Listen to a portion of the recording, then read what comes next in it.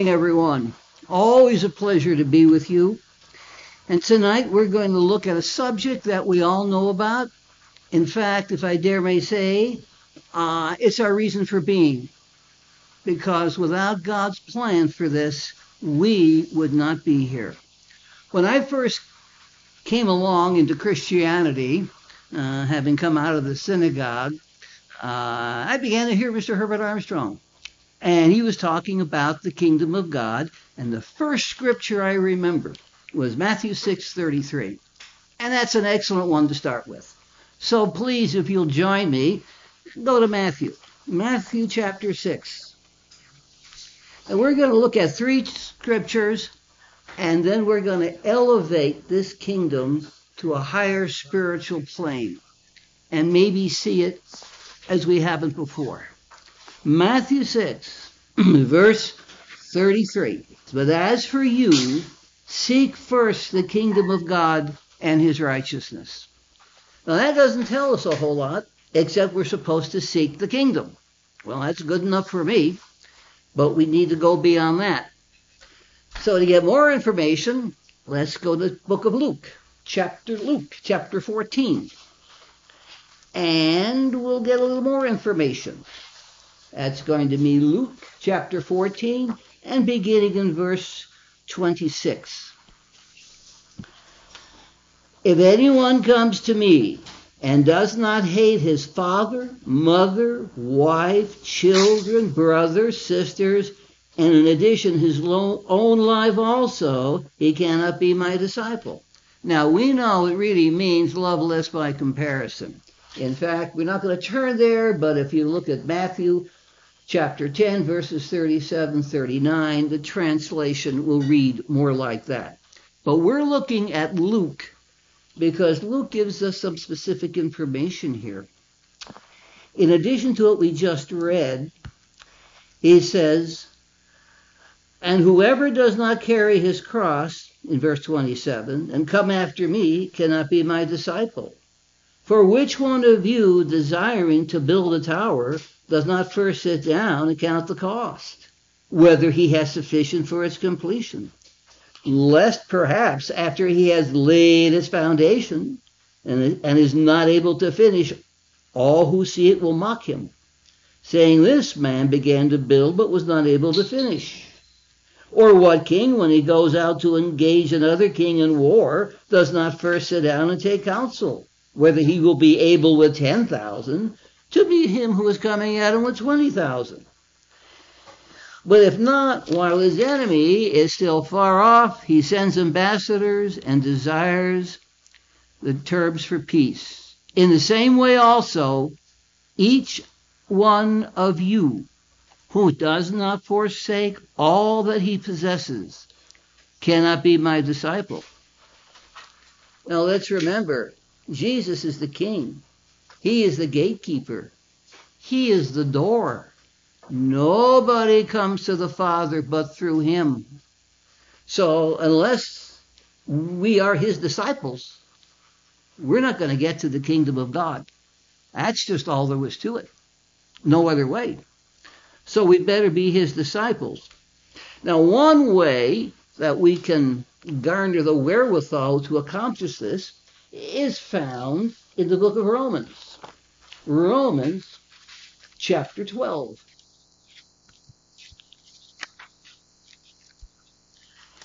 And we'll see what Paul has to tell us. Romans chapter 12 and verse 1. I exhort you, therefore, brethren, by the mercies of God, to present your bodies a living sacrifice, holy and well-pleasing to God, which is your spiritual service. Key is verse 2. Do not conform yourselves to this world, but be transformed by the renewing of your mind, in order that you may prove what is well-pleasing and good and the perfect will of God. That's the process by which we come to Christ, being transformed from the world and its society unto God. Now let's look at two parables in Matthew 13. I like Matthew chapter 13. I call it the parabolic chapter. because it's got more parables than you can shake a stick at. And we're only going to look at two. Each one is only a verse long. But there's a lot packed in here. Okay, that's Matthew 13. And we're going to pick it up in verse 44. Again, the kingdom of heaven is compared to a treasure hidden in a field, which a man, when he finds, conceals, and for the joy of finding it, goes and sells everything he has and buys that field. Oh, there's something special about that field. And the kingdom of heaven is compared to a merchant seeking beautiful pearls, who, after finding one very precious pearl, went and sold everything that he had and bought it. Now, obviously, on our level, we are looking at this pearl, and it's the kingdom. And we are to give up everything we have to buy that special kingdom, that pearl. But we're now going to elevate it to the highest level. And I'm submitting to you that the pearl, the field, the treasure is us. We, the people of God. We are that special pearl, that special treasure. So who is the merchant? Who is the one who finds it? That individual is none other than the mighty El Elyon. He looks at us as special, and he's willing to give up everything. Now, why? What's his purpose? If I dare say, what's his game? He doesn't play games, but he has a purpose for it. I've been a junior astronomer for many, many years. I just love astronomy. And I always used to go to the planetarium shows, if I can. And I remember the planetarium people telling us, oh, these stars up there.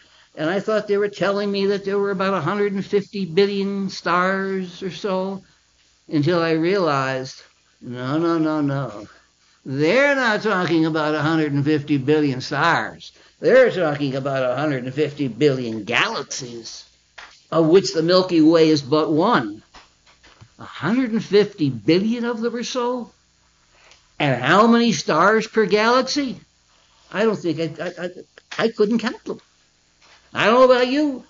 You try counting 150 billion times what? Yeah. It takes you a lifetime and then some to count all those. Okay? Well, God's got them out there.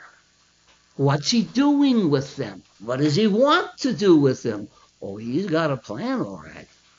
Long-range plan. You remember Fiddler on the Roof? Terrier, if I were a rich man, he'd build his big house. One staircase going up, one staircase going down, and one just for show. God does nothing for show. Everything he does, everything he creates, he's got a purpose. What happened was, God wants to do something with those stars. But to do that, he needs the right help. Angels, he's got them by the gazillion. They can't do it. In fact, it's something very interesting. If you go back and read close enough in Exodus, you will read where God told the Israelites, I will send my angel before you, and he will lead you and guide you. But don't provoke him. My name is in him. He will not forgive that sin. Moses was terrified because Moses knew that Israel was a stiff-necked people and would sin. And he wasn't sure they'd ever survive it. So finally, if you read all the scriptures, he begs God and he says, if you don't go up with us, then leave us here. Because Moses knew that God had the power to forgive. Let's put it another way. The truth is, God's a softie. He really is. He's a softie. Read the book of Judges. Over and over again, Israel said, what a whoring after other gods, and cried out to him. Oh, big softy. He sends a helper. He sends a mighty man, a military man, a judge. Always, he's a softy. Well, God needs individuals who will be able to think as he thinks, exercise the power that he exercises. Angels don't cut it. So, once upon a time, way back when, and according to the scientists, the astronomers and their recent calculations with the red shift, you know, the force by which stars are flying out, and the universe is expanding, they could measure that and reverse it. They might be able to figure out when it all started. And they've come up with about 13.842 billion years, give or take a million or so. But after all, when you're talking about 13 billion, what's a billion or two, one way or the other? Give him a break. Give him some slack. He, God, comprised of two beings, the Logos that we know and the El Elyon, decided we need a family. We need individuals comprised of our spirit, our essence, who will be able to carry our banner, our shields, conquer and administer all that's out there, billions of galaxies. And so they did. 13.8 billion years ago. You know what it says in Revelation 13 and verse 8? We won't turn there, but we can figure it out. 13. Jesus Christ, the Lamb of God, slain from the foundation of the earth. Now, just what does that mean? Well, if we take it to mean when the earth itself was actually created, and I know it goes back at least that far, that's about 4.5 billion years. Now, if we go back to when it first was formulated in the mind of God, you're going back to 13 billion years. Now, you talk about long-range planning, strategic planning. God's the master of it. So he figured it out. Okay, we got to have it like this. We got to have the universe this way. We got to have the forces and the magnetism and all the planets that get lined up to make this earth perfect for man. And so they figured that out. But then they came to the stickler, the stickiest, thorniest of all. If we're going to have man develop and grow that way, he's got to have free moral agency. And if he has free moral agency, that means he's most likely going to sin. He's going to break our standards. And we are holy, righteous, and pure, and we cannot abide sin. What are we going to do? Talk about counting the cost? Oh, you better believe those two beings counted the cost. And they knew if for man, somebody was going to have to die for them. And they finally came to the conclusion, one of them. And that became the Logos was the one. The Yud-He-Vav-He of the Old Testament. He was the one who would agree to die for them. You talk about expensive merchandise for us. God does not ask of us anything that he has not already done himself. He asks us to give up father, mother, sister, brother, everything we have, including our own lives. He already gave up his life for it. But think, that's how much he wants us. Oh, I know he loves us. Sure, we know John 3:16, God so loved the world. That's known throughout the world. In fact, it's probably one of the most beautiful scriptures in the Bible, known throughout all Protestantism. But the fact that God says these individuals are going to be worth my life, I want them that badly. About a year ago, I remember giving a message, and I was talking about maybe filming it, and I said, we need someone like a Cecil B. DeMille. And Steve, of course, pointed out I was dating myself. You're right, Steve, I was. Well, now I'm going to date myself further. In the 50s, there was a song. Not a very big song, didn't make the really hit charts, but it wasn't among the top 40. That's true. And remember the song about Lola. Whatever Lola wants, Lola gets. Well, whatever the mighty El Elyon wants, the mighty El Elyon is going to get, no matter the price. And he said, us. And here we are sitting. And who comes along? Yeah, that snake, that Hasatan, that guy. The one Jesus says is a murderer and a liar from the beginning. And he says, God, what are you doing? Look at those miserable, good-for-nothing losers. But you see, that's not how God sees it. And we have to see it as God sees it, through his eyes. He doesn't see any of us as losers. He knows what was going to happen, and he prepared for it. Turn over to Malachi. The last prophet, chronologically speaking. The prophet Malachi. And we'll go to chapter 3, and we will go to verse 17. And God is speaking, and they shall be mine, talking about his people, says the Lord of hosts, in the day that I will make up my own special jewels, diamonds, gold, emeralds, sapphires. That's how God looks at us. He looks down the corridor of time, and he sees us perfected. Now, those of you who are in the far-flung corners of the earth may not sing this particular song very often, but many of us in America do. It is perhaps the most beautiful, moving hymn ever written. It's called America the Beautiful.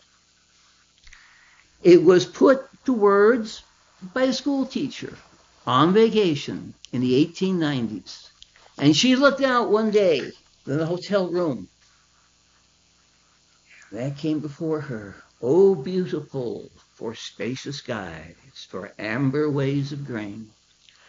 But I want to concentrate on the two middle verses with two refrains.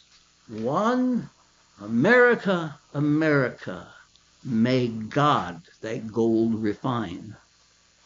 America, America, God mend your every flaw. That's what our God is doing. He's mending our flaws. He's refining the gold. And that takes pressure. That takes heat. That takes time. That takes effort. He knows it's a long haul. He knows it takes a lifetime. And every time we go and we stumble, hey, look at us. Oh, God, you're still out of it. God says, no. Gold is being refined. My people are realizing they made a mistake. They felt they shouldn't have done that. And so they're calling upon me. They are repenting. And I am hearing them. That's how God looks at it. Every time we get up and go forward, our flaws are being mended. Gold is being refined. Remember, God wants us. He's got that plan for us. We're not sure exactly what it is. I can maybe get an inkling, but that's all. Look at chapter 12 of the Gospel of Luke. Luke, chapter 12. And see what Jesus says about God, the kingdom, and us. Luke, chapter 12, and verse 32. Do not be afraid, little flock, for your Father delights in giving you the kingdom. He wants to give it to us. Not just he says, I got this thing here, take it or leave it. No. He wants us. He wants us because we are part of his family. Family. Oh, I wish other churches of God could understand family. Do you know one of the most effective governments that ever existed was an evil government, but it was effective. We know it as Cosa Nostra. That's our thing. This old Sicilian Italian mafia. But it was family.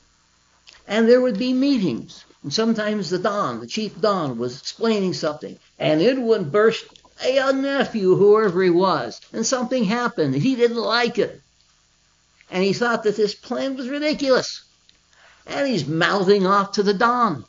And others, they're about to smash him. The Don holds up his hand. He says, no. Come. What is it? And he speaks. And he talks. 10 minutes, 20 minutes, doesn't matter. The Don is patiently listening. Finally, the Don asks, are you through? You finished? And the response was, yes, my Don, I am finished. Good. Come, sit down. He sits down. This is the Don, patient, the chief one. And he's going to say to this little peon, this nephew, whoever he is, come, sit down. And he takes his hand and he pats him on the cheek and he says, good boy, such a good boy. Now listen. The Don is saying, now listen, talk about patience. I hear you. I heard what you said. There's some merit to what you said. But listen. And he goes and he explains the plan, what it is. And finally at the end he says, we need everyone to help in the project. Can I count on you? Will you be there to help us? What's he going to say? He has been completely won over. And so the little young nephew, the young junior member says, yes, my Don, with all my might. Don once again pats him on the face and says, good boy, now go and do what you need to do. Why did the Don do that? Family.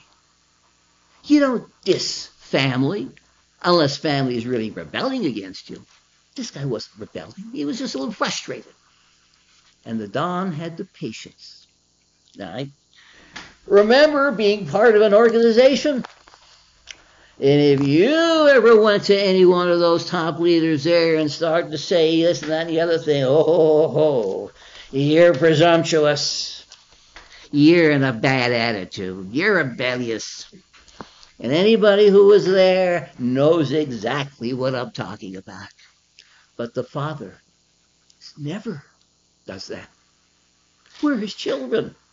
He loves us. He wants us. We've got to work together. He doesn't put us down. He will never put us down. I'm going to do that. You see, his kingdom is dreams. He's dreaming of a big kingdom. I once saw a caption. A cat, kitty cat. You've ever seen it? It's just cute, really, if you've ever seen it. A waste paper basket. Now, you know how cats like to back up in the little baskets or whatever it is. They feel comfortable that way. And here's a little kitty cat. And his paws are up over the edge. And there's his face. And below is the caption, dreaming big. And so in the space above, where what he's dreaming was the massive head of an African lion with a mane. Oh, he's dreaming big. God is dreaming bigger. He's dreaming bigger of a family that's going to govern the universe. In business, and I've dealt with a number of businesses in my career as tax practitioner, and I've seen businesses grow. And the most effective business is always a family-owned and operated business. And you've heard on the radio, on the television, so-and-so business, family-owned and operated. Well, guess what? The biggest kingdom of all, the biggest enterprise of all, the kingdom of God, is going to be family-owned and operated. So, as a family-owned and operated business, it's true, we're all equal in that. Let's look at 1 Corinthians chapter 12. 1 Corinthians 12. And Paul is bringing out a very, very special message here. He's talking about the body as one. And I'm going to bring it, as I remember, about chapter, where are we here? Chapter 12. Yeah, he starts out with chapter 12 and goes all the way through chapter 26. Now, we're not going to read it all for time. What Paul is talking about, the body is made of many parts. The eye, the ear, the mouth. The eye says, well, I am important because I see. If you didn't have me, you couldn't see anything. And the ear says, yes, but without me, you couldn't hear anything. You couldn't hear any words. You couldn't hear anybody talk. And the mouth says, hey, but look at me, you couldn't eat without me. And the nose and the smell say, yeah, but smelling those beautiful flowers. Oh, a sumptuous dish of food. You'd never be able to smell it. So Paul is saying, look, we've all got a part. We've all got a function. Now, in the world of sports, and I'm a sports fan, but my favorite game is baseball. That's because baseball's laid back, and I'm laid back. I'm not really an action guy. I'm just not. I'm not that, but football is bone crushing.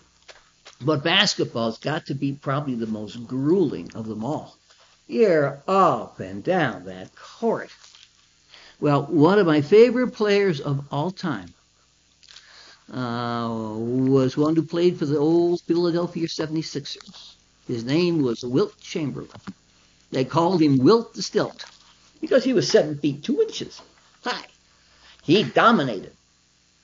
But he had perfected what is called a skyhook shot. And he could run down the right side of that field, balance, take up and over 50, 20 feet, and swish. Of course, he couldn't save his life with a free throw. He used to joke about it. He missed as many as he made. But those skyhook shots of his. But you know what made that possible? Talk about the body. The itty bitty little pinky toe. If you know anything about the foot and how it's made, I had a podiatrist explain it to me one day. It's a master of creation. But that toe provides the balance. If you don't have that little toe, you don't have the balance, you can't get that shot off. Without Wilt's pinky toe, it was nothing. Which is the whole lesson. We're all part of a kingdom. We're all part of a body. God wants us, all of us, working together. That's his whole plan. That's his whole purpose. And there is equality. Look at what Jesus said. If I can find it here quickly enough. In Luke and in John. His was a master at it. Oh, here we go. Let's look at John. Let's look at Luke 12:4 first. Luke 12, chapter 4.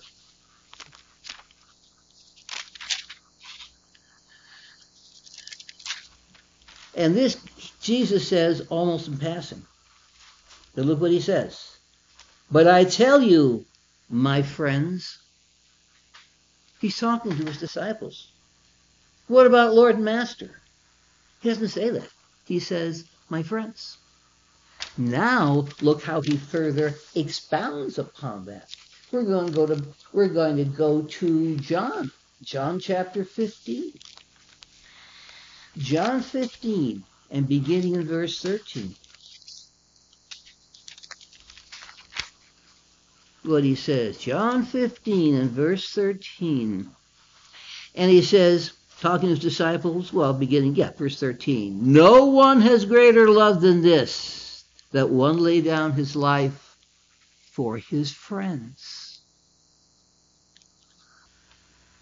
You are my friends, if you do what I command you. No longer do I call you servants. You're not servants. You're not beneath me. I am not up above you looking down at you. Because the servant does not know what his master is doing. But I have called you friends, because I've made known to you all the things I have heard from my Father. I've withheld nothing. We are together. Remember talking about the first fruits? Well, it's equal. As a human being, he was equal to his disciples. Yes, he was the begotten Son of God. Yes, he was God incarnate.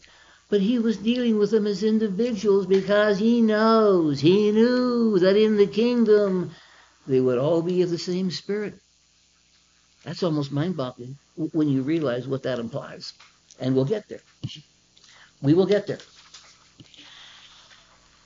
In that kingdom, the firstborn, he is the firstborn of many brethren. But many years ago, Mr. Herbert W. Armstrong came up with a phrase. He was talking about our destiny is to become God, as God is God. He wasn't sure about that. He called a meeting of the top evangelists. He says, look, I'm coming to realize this. Now please, shoot it down. Well, they couldn't shoot it down. Now, what he meant was that in composition, not in function. You see, we think of kingdom as a hierarchy. No, there is no hierarchy. There is function. That's what it is. It's function. The divine Father of lights and spirits will always be the grand patriarch. And he functions as the grand patriarch.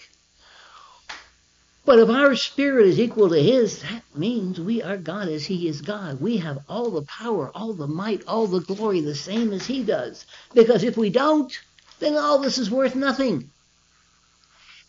God's plan was to have us this way. So we could go out there and do whatever he could do. Let's look at the first, Romans 8, verse 29. Romans 8. Verse 29.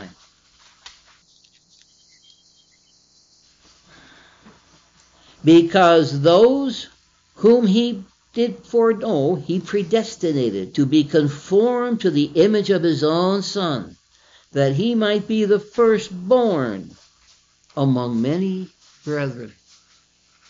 He's the firstborn, but among many brethren. He's one of the brethren. But because, as you know, the firstborn, special preeminence to the firstborn. So the Son, the Christ, the risen Christ, will always function as the preeminent firstborn. In Islamic terminology, or Turkish Empire, there was the Caliph and there was the Grand Vizier.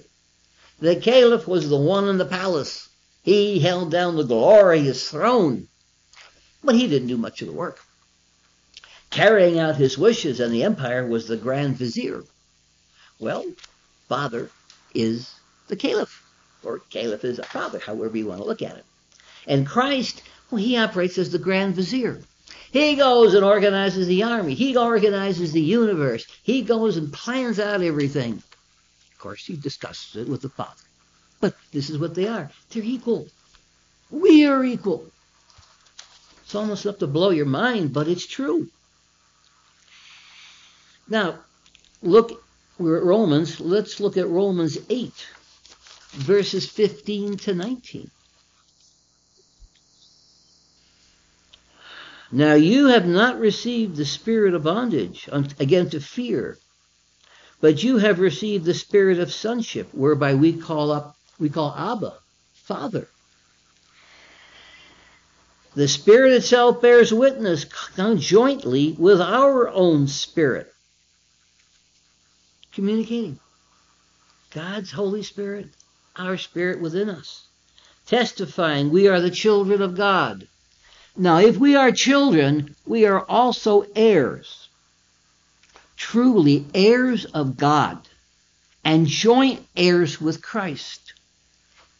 Indeed, if indeed we suffer together with him, we also may be glorified together with him. Now, in my business, I've learned about joint heirs and family and so forth, wills. Now, joint heir, Paul used that term. Now, either Paul used the correct term or he didn't. Paul either got it right or he blew it. Well, I don't believe he blew it. He got it right. And he's saying that we are joint heirs with Christ. Now, how's that possible? Unless when we're resurrected, we're going to have the same glorious body he does. And it's the only way we're going to ever be able to inherit what he inherits. He's inheriting the universe, full of glory. And it says they're together with the glory, right? We may be glorified together with him. Paul's talking about complete equality with the Son, and we'll see with the Father as well, except in function. Yes, different functions will perform different duties, but the same substance, the same power, the same might. Almost enough to blow your mind. But it's true. Now look, the only way we can have it is if our body is just like Christ's body. Look at Philippians. Philippians, the 3rd chapter. Philippians 3, and we'll take it at verse 20 and verse 21. Philippians 3, verse 20 and 21. He's talking about, for us, the commonwealth of God exists in the heavens, from where also we are waiting for the Savior, who will transform our vile bodies that they may be conformed to his glorious body. There we are. This whole idea, just think, this whole concept has been hidden in plain sight. All this knowledge, God had it in his word for over 2,000 years, but the world couldn't see it. You know one of the reasons why. One of the most damnable heresies of all, the Trinity. If you've got a Trinity, you've got a closed Godhead. There is no room for a family. And that's what Satan did. He closed the minds of so many people that they couldn't understand what God had in store for them. And that's what he's got in store for us. This is mind-boggling. We're going to inherit his glory. Now let's also take a look in John. We're going to take a look here. Is it going to be in John? We read this every Passover time. The Gospel of John. First we go to John 17. Yeah, John 17, verses 20 and 21.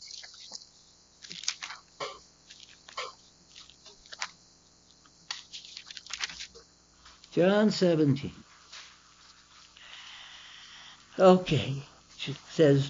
John says, we'll pick it up in verse 20. I do not pray for these only. He's talking to his Father. And he's talking about the disciples that are there with him at that last dinner, that last night before he was crucified. He said, I don't pray for these only, but also for those who shall believe in me through their word. That includes us. We're the ones believing. That they all may be one. Now that's kind of tough. See, I know some of the guys around here in churches of God, and I got to be one with them. Yep, I got to be one with them. Whether I like it or not, I got to be one with them. How am I going to do that? By God's Spirit. That's what's going to do it. So he says that they all may be one, even as you, Father, are in me, and I in you. We are going to be one together, all of us, wherever we are. We are going to be one together as the Father and Christ are one. Okay, if that's not enough to boggle your mind, read what he says next. That they also may be one in us. That means God says we are going to be one with Christ and one with the Father. It's like Alexander Dumas' Three Musketeers, all for one and one for all. The Father, Christ, and all of us are going to be one in equality, but not in function, of course. God wants that. Yes, he does. God thinks enough of us that he is willing to be at one with us? Yes, he does. Even though I sometimes get impatient. I do. I'm supposed to overcome. I'm supposed to control my mind. Let me confess one sin, if I may, with you. 2 Corinthians. 2 Corinthians chapter 10. I believe verse 5 comes to mind. 2 Corinthians 10. Yes, here we are. We'll start in verse 4. For the weapons of our warfare are not carnal, but mighty through God to the overthrowing of strongholds, casting down vain imaginations and every high thing that exalts itself against the knowledge of God, bringing into captivity every thought to the obedience of Christ. Oh, that's hard. That's a tall order. I'm the type of individual, I read and I see things wrong, and sometimes I go like this. It's a good thing I'm not God yet. I got to control myself. And when I start saying I want to smash, it's as though my father's saying, cool it, Mike, cool it, chill out a bit. I know how you feel. I know what you're thinking. Believe me, I've seen the same thing for over 6,000 years. I've seen a lot more than you have. And if you can understand and imagine what I had to go through while those insolent individuals murdered my son. He had to control himself. And he did. Jesus said, don't you know I could ask for 12 legions of angels?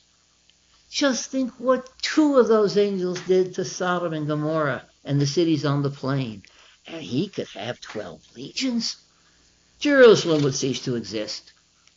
But you see, he says, but you're not ready yet. I got to refine your gold more. I got to mend your flaws more. I want you, but I want you to perfection. I want all my people to perfection. I want all my brothers, your brothers and sisters to perfection.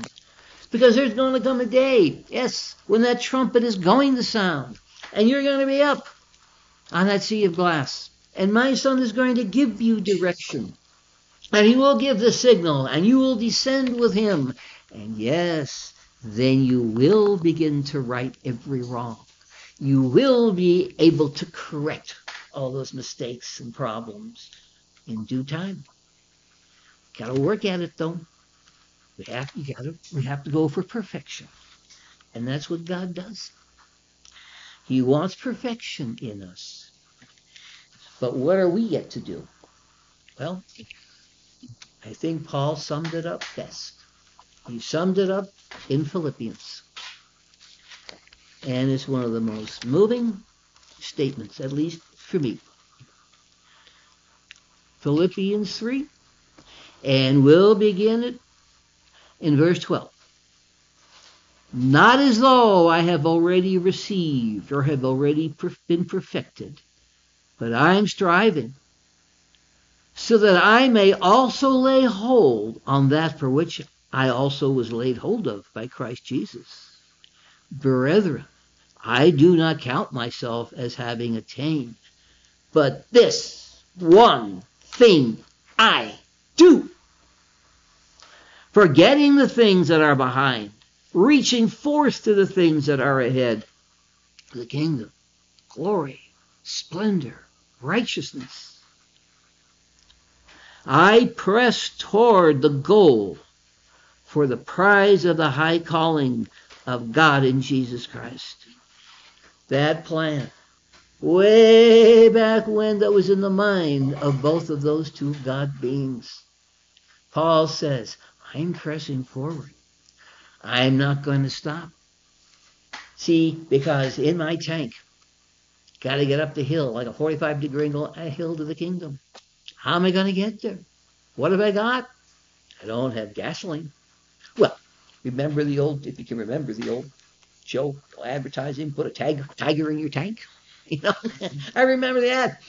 And there's a cartoon when one tiger finally catches up to the other tiger, and one tiger says, "Hey man, where you been? You smell like gasoline." Somebody's tank. Well, no, not a tiger in a tank. Not that. Nuclear power? Not nuclear power. What is the power in our tank?